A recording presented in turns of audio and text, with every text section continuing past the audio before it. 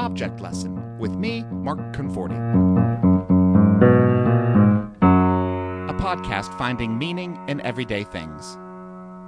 For this episode, a cardboard box.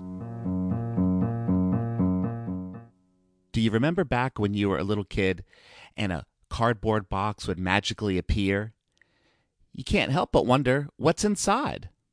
Corrugated cardboard with those two heavyweight sheets of paper and the wavy layer in between makes for an incredibly durable material. And when cardboard is fashioned into a box, that cardboard box is durable and useful. You can buy cardboard boxes or you can get them for free. I'll choose free. This is one of the great ways that being thrifty goes along with being mindful for the environment. Reduce, reuse, recycle, right? Hey, here's a tip. If you need some free cardboard boxes, some stores give away the boxes that ship their merchandise. Check out the produce section in the grocery store or office supply stores because the boxes that carry reams of paper are terrific. You can find boxes everywhere.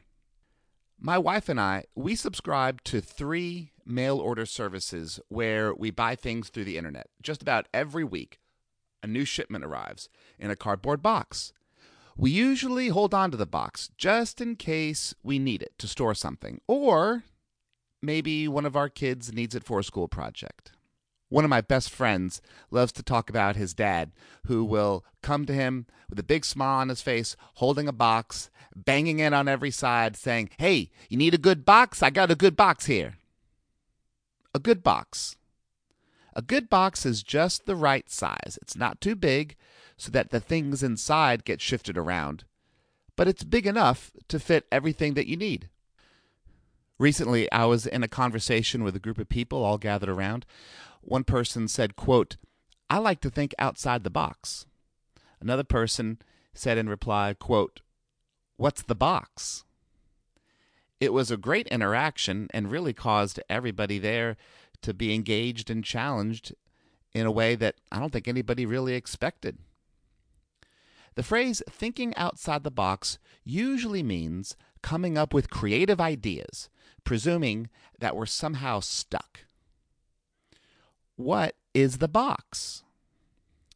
The box usually represents conventional thinking, presumed ways of going about life. Now, if it's a good box, then the conventional thinking can be helpful. After all, if you did not have a good box, then the items would never get shipped to you.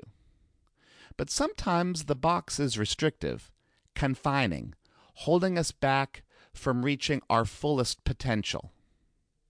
Conventional thinking will likely lead to conventional answers, and that might be what we need in the moment in a given situation. But what about those huge questions that perpetually bedevil us, where we find ourselves and those around us constantly challenged with the same social issues? We just might need unconventional thinking that does not fit inside of a box. It's a challenge, knowing when to rely upon conventional thinking versus when to be creative. Here's a question. What's a dilemma that you are trying to tackle? Maybe it's an issue at work or at home. Name one solution based on conventional thinking. And now, name one solution that's creative. And as you're working on this, you may feel dinged up along the way, like a cardboard box in transit from the warehouse to your home. But look at how durable the box is. You can be durable too.